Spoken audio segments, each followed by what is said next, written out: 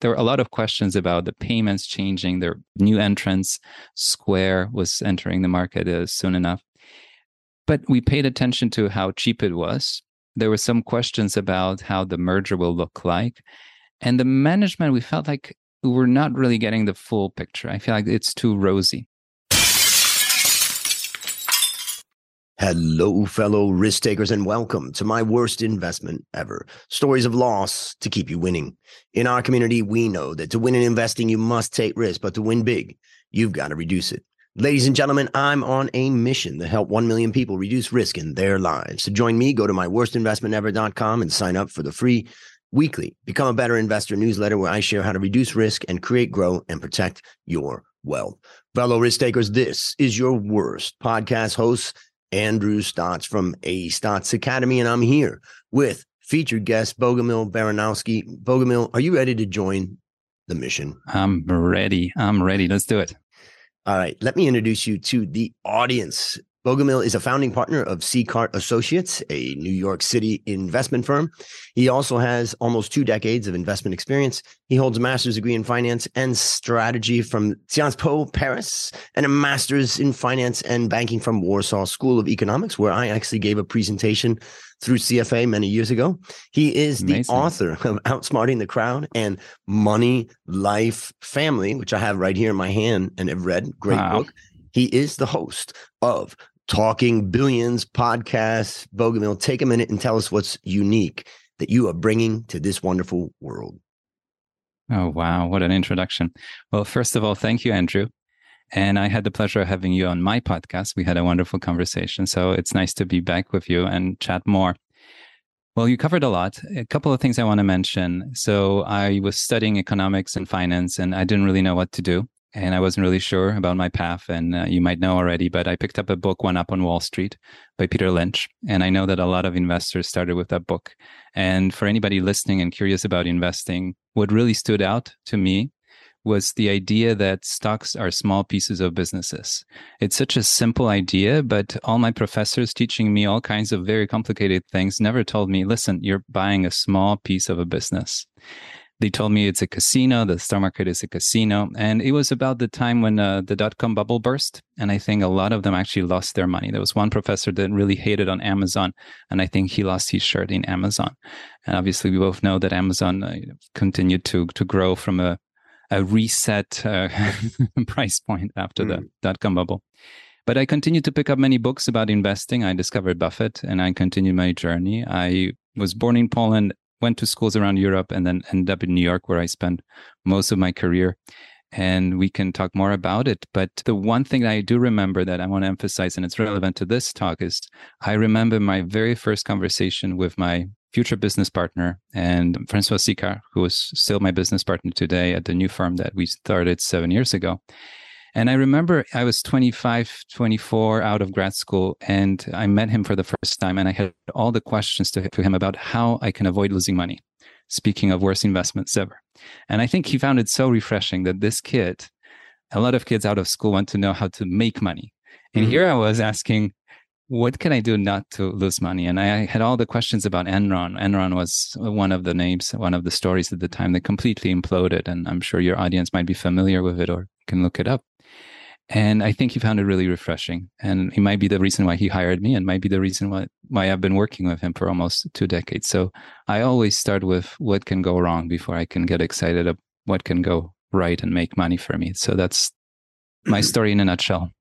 And it's interesting for the listeners out there to think about, like, what's your bias or what is your story, that type of thing. Usually it comes from the past. And it's interesting because I know you've got a little bit of that. Maybe you could tell us, why were you focused on, not losing, as opposed to, there's plenty of other people kind of maybe happy-go-lucky and they're like, let's win, let's go play. Well, I grew up in Poland. That's where I was born. And I got to see a lot of change in the first 2 decades of my life. So first half of my life, I'm 42 now. And the first decade was the last decade of the communist era in Poland. So there was no free market economy. It's such a bizarre experience to explain to anybody what it was like. So everything was owned by the government. There was obviously no stock exchange for 50 years or so. And there was no investing. and people would hide their savings in the dollar, in dollars. The dollar was gold. So it was a very different mindset. Now, when I was around 10, the Berlin Wall fell, the country opened up, and the economy just started to flourish in a way that just blew everybody's mind. And just this untapped potential, human potential, was released. People could start businesses, people could pursue studies they want, people could import, export, anything was possible. So it was kind of a wild west in many ways. And what followed was hyperinflation, the adjustment of the system from a frozen communist era to a free market economy. One of the shocks was hyperinflation. So I got to see very quickly what I know later on was covered in history books over 50 years or 100 years, maybe even more. The stock market reopened. It looked more like the 1800 stock markets or the emerging markets in the early days. Very few stocks were listed. The volatility was all over the place. And it was a casino in many ways, but you could hear stories of people making money very quickly. So I heard a lot of stories of people making money quickly, both as entrepreneurs. Something really worked for a brief period of time. They were importing a certain good, and then that opportunity went away. And then I saw people make money in the stock market and then lose it all.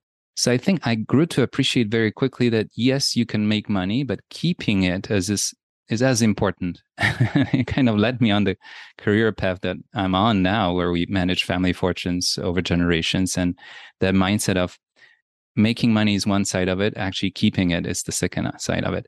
And as I was in college, the dot-com bubble was happening. So I watched all that happened in Poland, but then I was watching the world more and more. We had access to Financial Times. I was just looking for anything to learn more about the world. And I was watching it with great curiosity. And it was confirming what my professors were telling me, which is the stock market is a casino. And I think if I hadn't picked up that book by Peter Lynch, I don't think I would be talking to you today about stocks. You might be talking about something else.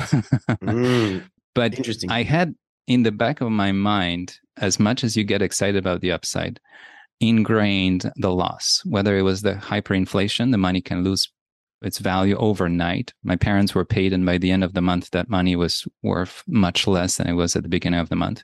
The US and the developed world is now experiencing a slight taste of inflation, and everybody is so unfamiliar with the concept because it's been decades since the US or a lot of the world has had it. Obviously, you and I, emerging markets, Poland, but big parts of South America, there are countries that have had that experience. It's just not talked about enough what inflation does. And then any young market and all the risks that come with it. So I think from the beginning, I was excited about the idea that the market can offer upside, but I wanted to really understand where I shouldn't go, not to lose money. And that's the big question I had when I got to sit down with somebody like Francois Sicard, who at that time already had 35, 40 years of experience. And one last question before we get into the big question of the podcast is, how do you guys tell us what you're doing at Sicard? Like what type of clients that you're taking care of, and what's your methodology, so we understand a little bit more about what you're doing there.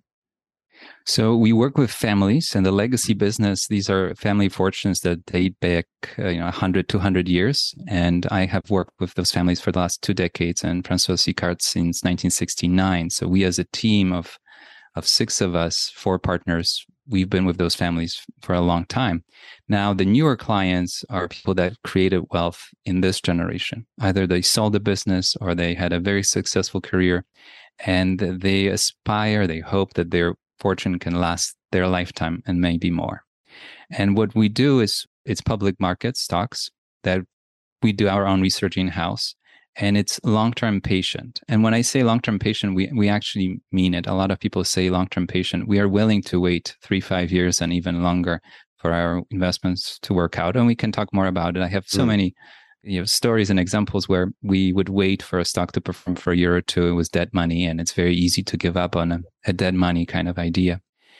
And we have the luxury that our clients think the same way. So they're in the keeping the wealth mindset. Obviously, the wealth continues to grow, especially if you don't take too much out, if you're living a certain lifestyle and it's a substantial capital, the time works in your favor and you don't really have to chase very high returns. What's important to them and what's important to us, it's to avoid massive losses, a permanent loss of capital. That's really significant to us. And what I like a lot about what we do is that I know the people behind the portfolios. And that's something that I wasn't taught at school. So not only I was told the stock market is a casino, I hope that's not what's taught these days at universities, but also nobody told me about the people behind the money. And you can come up with a beautiful formula and have a nice chart. But at the end of the day, you're sitting across the table with somebody, and it's their inheritance or a lifetime worth of savings or a business they sold, they've been building for 50 years. Yep. That money has an emotional dimension to it. And we say that it's the money that the clients don't need immediately, but it's money they can't afford to lose. And it's that balance between, yes, we can commit this money for the long run, but it's also the money they can't replace. And I think it sets our expectations, their expectations, and our framework in a certain way. What kind of investments we would never entertain, and what kind of investments can work for this kind of a mindset. Great. One of the books I read called Your Money and Your Life many years ago talked about how money is ultimately your energy. And when I was thinking about, for instance, one of my businesses, our coffee business that we've had for almost 30 years, it's 30 years of energy. Yes. It is not just cash in the bank. It is. And if people would look at their salaries the same way, is that it was an investment every single day of your energy. You would think differently about the way that you manage it and the way that you spend it and the way that you save it, the way you invest it. So it's great to hear. And I think what struck me when we talked on your podcast and when I listened to your podcast and read your book is that, you take your time, you're a thoughtful person. And I think if we start with that, now it's time to share your worst investment ever. And since no one goes into their worst investment thinking it will be, tell us a bit about the circumstances leading up to it and then tell us your story.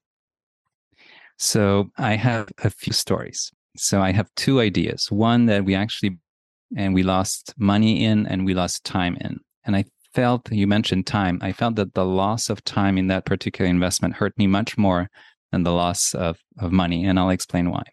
And the second one is more of a case study, an idea that we watched from far away that we kind of could tell that it will implode at some point. And there's an article that I wrote about it that people can Google, and I'll tell you how to find it.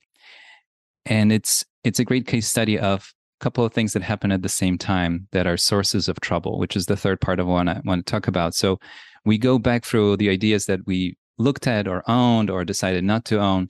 And then I keep them in a spreadsheet and I refresh it now and then. I want to see what happened. And I feel like it's the best way for me to keep a record, but also to learn from mistakes that I committed and mistakes that I'm glad I did not commit. I feel like there's a lot to learn from. And people do it in various ways. They journal. I like to kind of keep a list of things. That's an interesting point before you go. I would say most people don't do that, including myself. Think about the mistakes that I got close to, but I didn't make. Now, maybe I keep that in my head, but it's an interesting point. I think it's nice to just see it, even if it's a line in a spreadsheet and you look at it and it immediately brings back, oh, this is the story. And if you have room, you can put in a little note. But just to start from the end, kind of, but there are three sources of trouble that we identified in the universe that we invest in, right? We're talking about public stocks, public equities, and we like to find quality businesses, so established businesses with profits, healthy unit economics. I'm not talking about the profitless, profit-free sector of the world that exists these days, that it's not investable in my mind. So, but among those, there's still trouble. You think you did all the research, you checked everything. And when I go back, I found three red flags that keep on repeating. One is too much debt. The second one is questionable management. And it doesn't mean that there's fraud or criminal charges, although one of the examples that I'll talk about, there were actually criminal charges.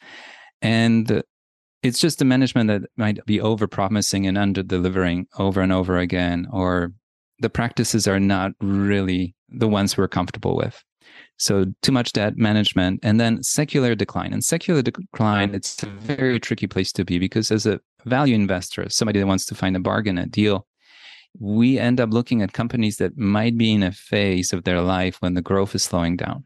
And it's very hard to pick up if it's just a temporary issue the wrong product, the wrong market, the wrong strategy, or if it's actually something that's leading to a decline in business. And Buffett mentioned not long ago that he has owned throughout his lifetime many businesses that ended up disappearing. The business went away. The consumers were no longer shopping for that product. So first idea that we owned, it's Verifone. I don't know if you know it, but Verifone has credit card terminals. If you go to a supermarket, there are 2-3 brands that you'll see. If you actually pay attention and look where your card goes, what you touch or swipe or whatever it is that you do. And we looked at it and we ended up buying it probably over 10 years ago. So it's 2023. So I think it was 2012, 2011, maybe. We picked it up as value investors would because it was a cheap stock, getting cheaper. And they just acquired Hypercom, one of the competitors. And it looked like they're very well positioned, with Ingenico being the other competitor, to really share market share and coexist in a still growing business. There were a lot of questions about the payments changing, their new entrants. Square was entering the market soon enough. But we paid attention to how cheap it was. There were some questions about how the merger will look like. And the management, we felt like we were not really getting the full picture. I feel like it's too rosy. But we thought the price is so good. And I think that's one of the mistakes a lot of value investors make. And it's something I try not to do again. If it's so cheap, you try to compromise that, you can overlook. So we overlooked the debt that was added for the acquisition. We overlooked how challenging the acquisition can be. We overlooked how the management, and you kind of can hear the 3 things that I just mentioned. We overlooked that the management was not exactly the team we were comfortable with. So soon enough, the management changed. New people came in. I think there was a temporary chairman who actually ended up coming to our office and talking to us. And we invested so much time in understanding all the pieces and the payment systems and how the products are sold and all the pieces. As an analyst, at some point you spend so much time. You're invested not just with money, but time. And you feel like, I'll keep on trying to figure out if there's a way for us to make money in it. And obviously the stock stepped down 10%, 20%, 30%, 50%. So it was getting cheaper, but the earnings were also dropping. So the multiple was not really falling much more anymore. And there was one tipping point for us when we met with the new crew, with the new management. And we thought, I think this is the time. This is the time to just drop it. And we dropped it. We walked away with probably a 50, 60, maybe 70% loss at the time. And I have to tell you that the relief of just walking away and knowing that I will not waste more time on this idea was very valuable to me. And what I learned from it is, one, just because it's cheap, don't compromise on all the other things that I mentioned. It's not worth it. And second, decide to cut your losses, and not just in terms of money, but also in terms of time fairly on, because there's this tipping point where you get so invested and you spend so much time, you're holding on to it, hoping for something to happen. And I think it's just a waste of time. So as an investor, money is one thing, but time too. Don't waste too much time on it. Now, the idea that we looked at is Steinhoff. It's a retailer in South Africa that started in Germany. The interesting story about it is going back to my childhood. This company, and I didn't know it at the time, but they were importing furniture from communist countries, and I believe also Poland, to Germany, and then reselling at probably very good prices. So it wasn't a bad business, and it took 50 years to grow. And one of the managements decided to get more aggressive with growth. And we're talking about something that happened 5-6 years ago when the company ran into some trouble. The reason why I looked at it was a couple of people told me it's an interesting story. And I have my own reservations about retail. I'm curious about your thoughts, Andrew. But retail seems to be a business that does very well until it doesn't. And somehow it's so often a near-death experience. And so I put it on the list. I did my work. I looked it up. I did my research. And I thought, I see the same 3 flags that I mentioned. So the company was piling up debt very, very quickly. I think the market cap reached 20-some billion, and I think they had about 20 billion in debt accumulated. Now, it was the zero interest rate time in Europe. So a lot of the money was raised in Europe. And in the article, I tie it back to the monetary policy. The money was so cheap, they could find it very quickly. And they were not that picky about what they were buying. And they bought one of the US mattress businesses that was rolling up mattress retailers in the US at a very high premium. I think it was over 100% premium. And I thought an over leveraged company is buying another over leveraged company at 100% premium and borrowing money as if there was no tomorrow. And when I watched the management, I listened to them and I read what they were saying. I thought I'm just not too comfortable with what they say. But as I was learning their story, one of the executives was featured on one of the covers of some magazine, a prestigious magazine. And I wish I saved that cover because I couldn't find it after the company imploded, that he's the new visionary of retail. He's the one that figured out retail. And I thought I never knew anybody that actually figured out retail for the long run. Retail somehow is a business that has, swallowed a lot of egos. And so I made a note of it. I kept watching it. And eventually, very soon, and I think a year later, this company ended up going to almost zero. I think it was a near bankruptcy. They negotiated a deal with the banks, but obviously the management was fired. There were some criminal charges. I don't remember the details. And they had to restate their filings, and the massive debt became a big issue.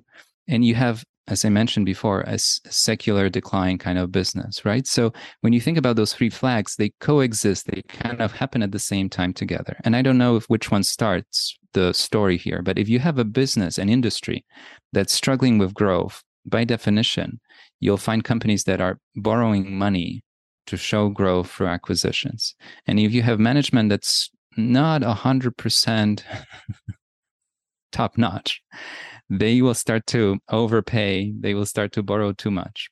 I think the funniest thing to me was that the bonds that Steinhoff was issuing ended up on a balance sheet of, I think it was the Bank of Finland, part of the ECB system, because this was the time when ECB was buying corporate bonds and they're running out of bonds to buy. And I don't know what the statistics are now, but at that time, 5-6 years ago, the corporate bond purchases were very, very high. They might remain pretty high now. I don't know enough about the current policy.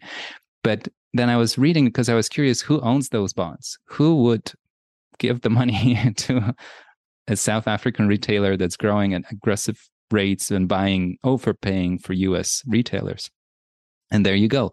Somebody put it on a balance sheet of a central bank. I think to me, this was such an interesting overlap of how you should not run business and how you should not run interest rate policy all in one, and what the consequences could be at the end of it all. So people can look it up. What governments can do with your money. Exactly. And it enabled certain practices that I think would be harder to pull off if the rates were higher. Yeah. I think that was one of the things. So but if people Google Steinhoff and my name, they'll find the article. I wrote it up in a lot of detail, but that was to me a case study in trouble that were to happen.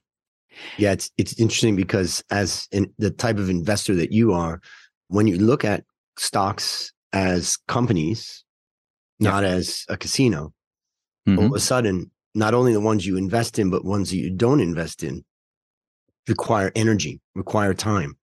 That's true. That you're investing a lot of time in that, which is why I think a lot of people like to think of the stock market as a casino or a place where you just go and buy and sell, because it doesn't require, the more bizarre part about that is that investing your intellect and your energy does not necessarily mean that you outperform. That's true. Sometimes it does. Sometimes it doesn't. That's very true. So I invested disproportionate amount of time in Steinhoff because I wanted to show this as a case study to our interns. And I think 5 minutes into reading about this company, I was ready to say no matter who was recommending it to me. But I thought I'll invest that time because I'll show this case study to an intern after intern, and I'll tell them, look what happened. I think it expands the imagination and you can see what can happen. We have a no-zero policy. And it's just the goal of not having an investment that we could picture going to zero. So if it's actually a short list of companies that you can think of that have either a lot of debt, have failed unit economics. So a lot of the world that we don't want to participate in, or business practices that are questionable. I mean, to me, WeWork that barely managed to go public eventually, but it's one of the companies that I always thought I would never invest in my own money. The policy is that no matter what the reward is, the first thing we have to know that I can't imagine a zero in this investment. Now, things happen, right? And it could be a fraud and something I couldn't think of. But when you really think about it, you compromise and you accept certain policies of the company. So you shouldn't be surprised down the road that bad things happen. But if you have upfront and no zero policy, no matter what the reward is, we wouldn't buy anything new. Bankruptcy, betting on maybe the bankruptcy will not happen and so on. People do that. So we just exclude big parts of the market. I don't want to have anything. And when I say zero, I also mean a 95, 90% decline, right? Mm-hmm. Like to me, it's anything that can have that kind of risk. Recently, people were telling me that Carvana, which had a failed economics, a company that offers purchase and sale of cars online, that it's this new way of selling cars. And when I read about it, kind of like retail, used car sales as a business, it's a very simple and traditional way. You moved it online, but if you have failed economics, it will eventually catch up with you. And I know very smart people that invested in it and ignored completely the management that had already some issues before. I don't know if there was some story with one of the founders that had some run-ins with the law. Mm-hmm. So you could tell that people that are running it have questionable practices. And then you had a company that had failed economics, and the end result was the stock went down 97, 98%. So this was a business that no matter how many people pitched to me, I would not want to participate. I think it's not only what you're buying, but as you mentioned, what you choose not to buy that can really make a difference in the portfolio. So how would you summarize, you've told us a few different stories. How would you summarize the key takeaways from this? So there are three things that I would highlight that I avoid and I would recommend avoiding. First, too much debt. If there's too much debt, that's a red flag. And I'd like to understand why there's so much debt, why this business needs so much debt. Usually the economics are not so good. The business is not growing. There are other reasons. Second thing is I really pay attention to how the management communicates with me. I read transcripts, but I often just pull up and listen to how they say things. When you read a transcript, it's just kind of a single dimension. But if you actually hear to how they say things, and if you can meet them in person, that's even better. But if you can just see how they deliver the message, it can tell you a lot. And then if you look at the consistency of what they say, I've met a lot of managements that always underpromise and overdeliver. And I have a lot of respect for that. And Buffett is a great example. He keeps on telling us he's not going to do as well as he did before. And the last part that I highlighted is the secular decline. If you're a value investor, if you're looking for a bargain, and when I say bargain, doesn't mean it's a low multiple stock. It's just you're buying it at a perceived discount to what you think it's worth. I would be very careful with a secular decline. And why, especially now, the lifespan of a company these days is much shorter than ever before. So companies used to belong to the 500 largest companies for decades, 50 years ago. I think it was 50 years or 40 years, they would be at the top. And now that time is shrinking to under 10 years. So the companies on average belong to the top 500 for 9 or 10 years. So when you have an investment and you're thinking about even the 3-5 years, you might be catching a really good, interesting story, but towards the end of its life or past its peak, right? And I think it's very important to not get caught in the sense that you assume that this business will grow at high single digits when it's going into a space and time in its life that it's going to grow at low single digits. Can you still make money? And that's something to keep in mind, secular decline. And eventually, I've seen so many businesses that they go to zero in terms of growth. There is no growth. And when there is no growth, there are some bad acquisitions that follow and more debt. All three flags at the same time. So maybe I'll share a few things about your story and what I'm thinking about. The first thing is that, what you're identifying is 3 obstacles that if you can remove them from in front of you, chances are you're going to have a better chance of getting from point A to point B. The first one, the debt one, I always basically teach it. This is really the number one risk. And the reason why it's a number one risk, particularly for an existing company, let's say, maybe in a startup situation, it's a little bit different. But for an existing company, the problem is that when you have too much debt, the business can be simply taken away from you. It's not yours anymore. It's gone. And a great example of that is during the COVID crisis. If you were a small or mid-sized business that had a lot of debt, it's possible that the banks shut you down. You can't make that payment. They have rights over your business. And the reason, our business, Coffee Works, survived, 25 years and then came and we sell to hotels, coffee shops, restaurants. And then all of a sudden we went from 40 million tourists a year in Thailand to 2 million during COVID. And our business collapsed by 80%. On our worst months, we had 3 months in those years where we had an 80% decline in revenue. And we had to do everything we could. We had a fixed asset base that we had to, we couldn't just get rid of. We also had clients that are global restaurants that required that we had quick response time across the whole country of Thailand. So you can't just shut down your service network. So you're in a very difficult situation where your revenues collapse and you can't cut your costs as fast and as hard as you want. If we had gone into that with a lot of debt, we probably would have just lost the business because we couldn't service that, but we went into it without a lot of debt and we ended up being able to manage through it because of that. And when we look at the payments that were due from suppliers and, all the different things that we had to manage during those nearly 3 years of pain, what it came down to is the fact that, okay, we had debt and it did grow over that time. There's no way you can get through it without getting outside funding from yourself or from other shareholders or from banks or other sources. But we also knew that that's the bill you have to pay because that's the one that can shut you down. And so you were in a position to raise money in the middle of it all. Yeah, that which helped. is where you want to be. And so the key is that you want to run with the minimal amount of debt. And as I teach in my valuation masterclass, I basically say that in finance theory, we say that you add more debt, it's low cost. It reduces your weighted average cost of capital. And if you can reduce your weighted average cost of capital, you're increasing the value of your business. So go to the most amount of debt that you can get that brings down your weighted average cost of capital. That also takes into considerations the cost of bankruptcy. We know that the cost of equity and the cost of debt can rise as you get into more. So when you look at that, I say to students that, that basically you could go with zero debt and you could go all the way. I would say 40% of your capital structure in debt is probably the maximum according to the weighted average cost of capital and all of that theory. But we also have to remember that that's all theory. But I said that, but you never want to be that close because you could be pushed over the edge with a crisis. So let's back off of that 40% and say, come back to, I would say, be conservative and come back to 20%. And now look at a range between 0 and 20% as the amount of debt that you would bring into your capital structure. Knowing in the real world, when times get tough, you could be pushed beyond that 20%. But also don't miss the stories like our current health minister here in Thailand has a business and he had a family business. And I went to see him and, talked to him about how he had accumulated so much cash in his balance sheet. And he had been through the 97 crisis. They almost lost their business. And he said, I'm never taking on debt again.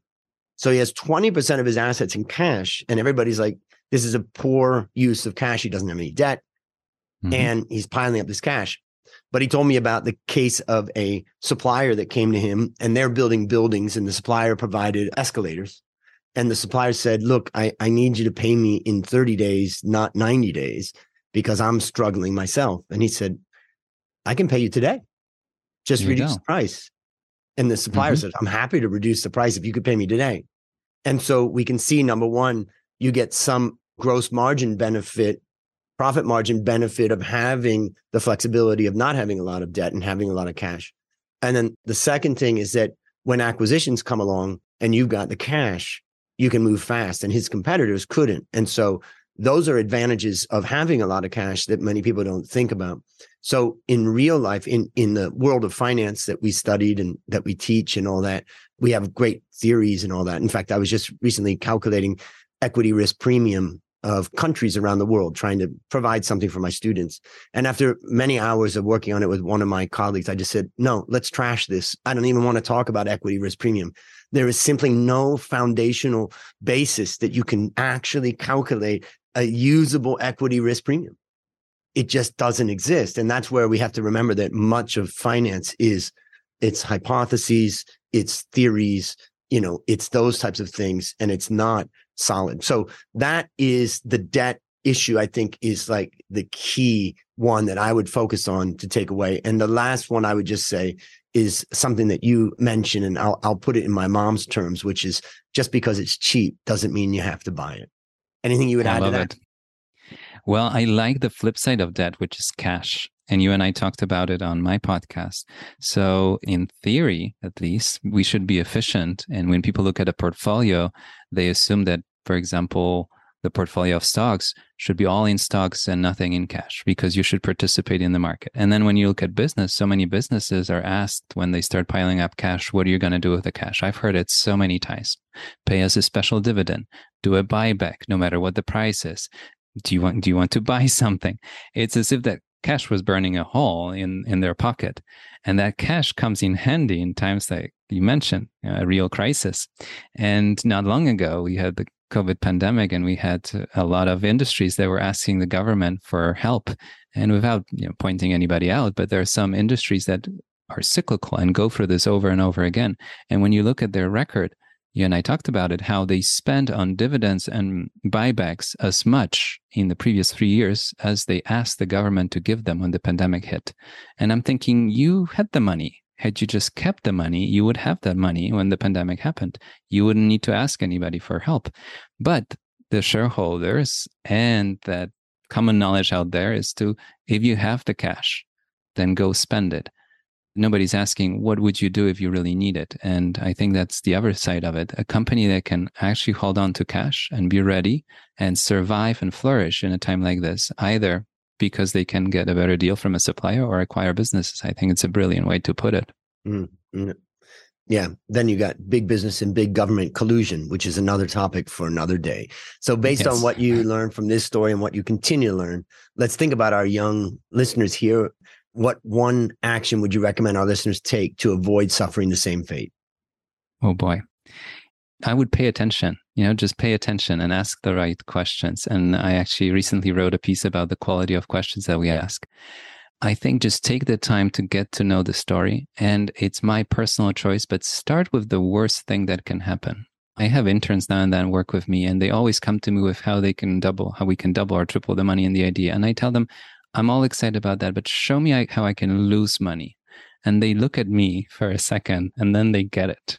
So start with how you can lose money on that idea. And then let's get excited about why we can make money in it. I think it's a great way to start. That's where I like to start. Great. And what's a resource of yours or any other resource that you'd recommend for our listeners? There's so many books. And if you look up my books at the end of the book, I actually mentioned quite a few books that I found really interesting. If somebody's new to investing, One Up on Wall Street by Peter Lynch is an amazing book. And then if you're more, a little bit, then any book about Buffett is fantastic. You yourself have so many resources about valuations if people are curious, so you can and probably chime in. But the list is endless. But I would start with just understanding how Buffett made it, how he picks businesses. I think he's really unique, and he's been doing it for so long through so much change from a textile company that he acquired all the way to buying Apple. When you think about it, it's the same person that bought a failing textile business in the Northeast all the way to owning Apple shares. So I think there's a lot that you can learn, or pick up any of his letters. I think there's so much to learn. And it's not only technical. I like what Buffett wrote in the introduction to Ben Graham being the father of value investing, to his book, Intelligent Investing. He wrote, the book provides everything except for the emotional discipline. I think that's something that it's good to develop, and start small when the mistakes are not as expensive, and then keep on growing from there. But keep the downside in mind. Yeah, one lesson from Buffett is stay in the game. He stayed in the game for 70, 80 years, and the compounding is amazing at this point. All right, last question. What's your number one goal for the next 12 months? I've been having so much fun with my podcasting adventure, as you have. And I've been launching an episode every week. So my goal is to maintain for the next 12 months a weekly episode. And you and I know that some time goes into this in preparation. I'm learning a lot. I'm meeting interesting people. I'm spending more time with friends and friends of friends. And I'm picking up, rereading books of authors that I knew before. So my goal is to keep it for at least 12 months. I know you're way ahead of me. I don't know how many hundreds of people you talk to. So if I can get to the first 100, I'll be happy. So that's my goal. Well, I mean, you've got a different premise and you're a different person and you pursue it in a different way. And so I think there's no such thing as ahead or behind. You are right where you're meant to be and you're enjoying the process. And that's what's the key, right? No, I'm loving it. That's beautiful. Well, listeners, there you have it. Another story of loss to keep you winning. Remember, I'm on a mission to help 1 million people reduce risk in their lives. If you've not yet joined that mission, just go to myworstinvestmentever.com and join my free weekly Become a Better Investor newsletter to reduce risk in your life. As we conclude, Bogumil, I want to thank you again for joining our mission. And on behalf of A Stotz Academy, I hereby award you alumni status for turning your worst investment ever into your best teaching moment. Do you have any parting words for the audience? Have fun with it. Investing is fun. So have fun with it. Happy investing. That's how I end all my articles. Happy investing to everyone. Beautiful. And that's a wrap on another great story to help us create, grow, and protect our wealth. Fellow risk takers, let's celebrate that today we added one more person to our mission to help 1 million people reduce risk in their lives. This is your worst podcast host, Andrew Stotz, saying, I'll see you on the upside.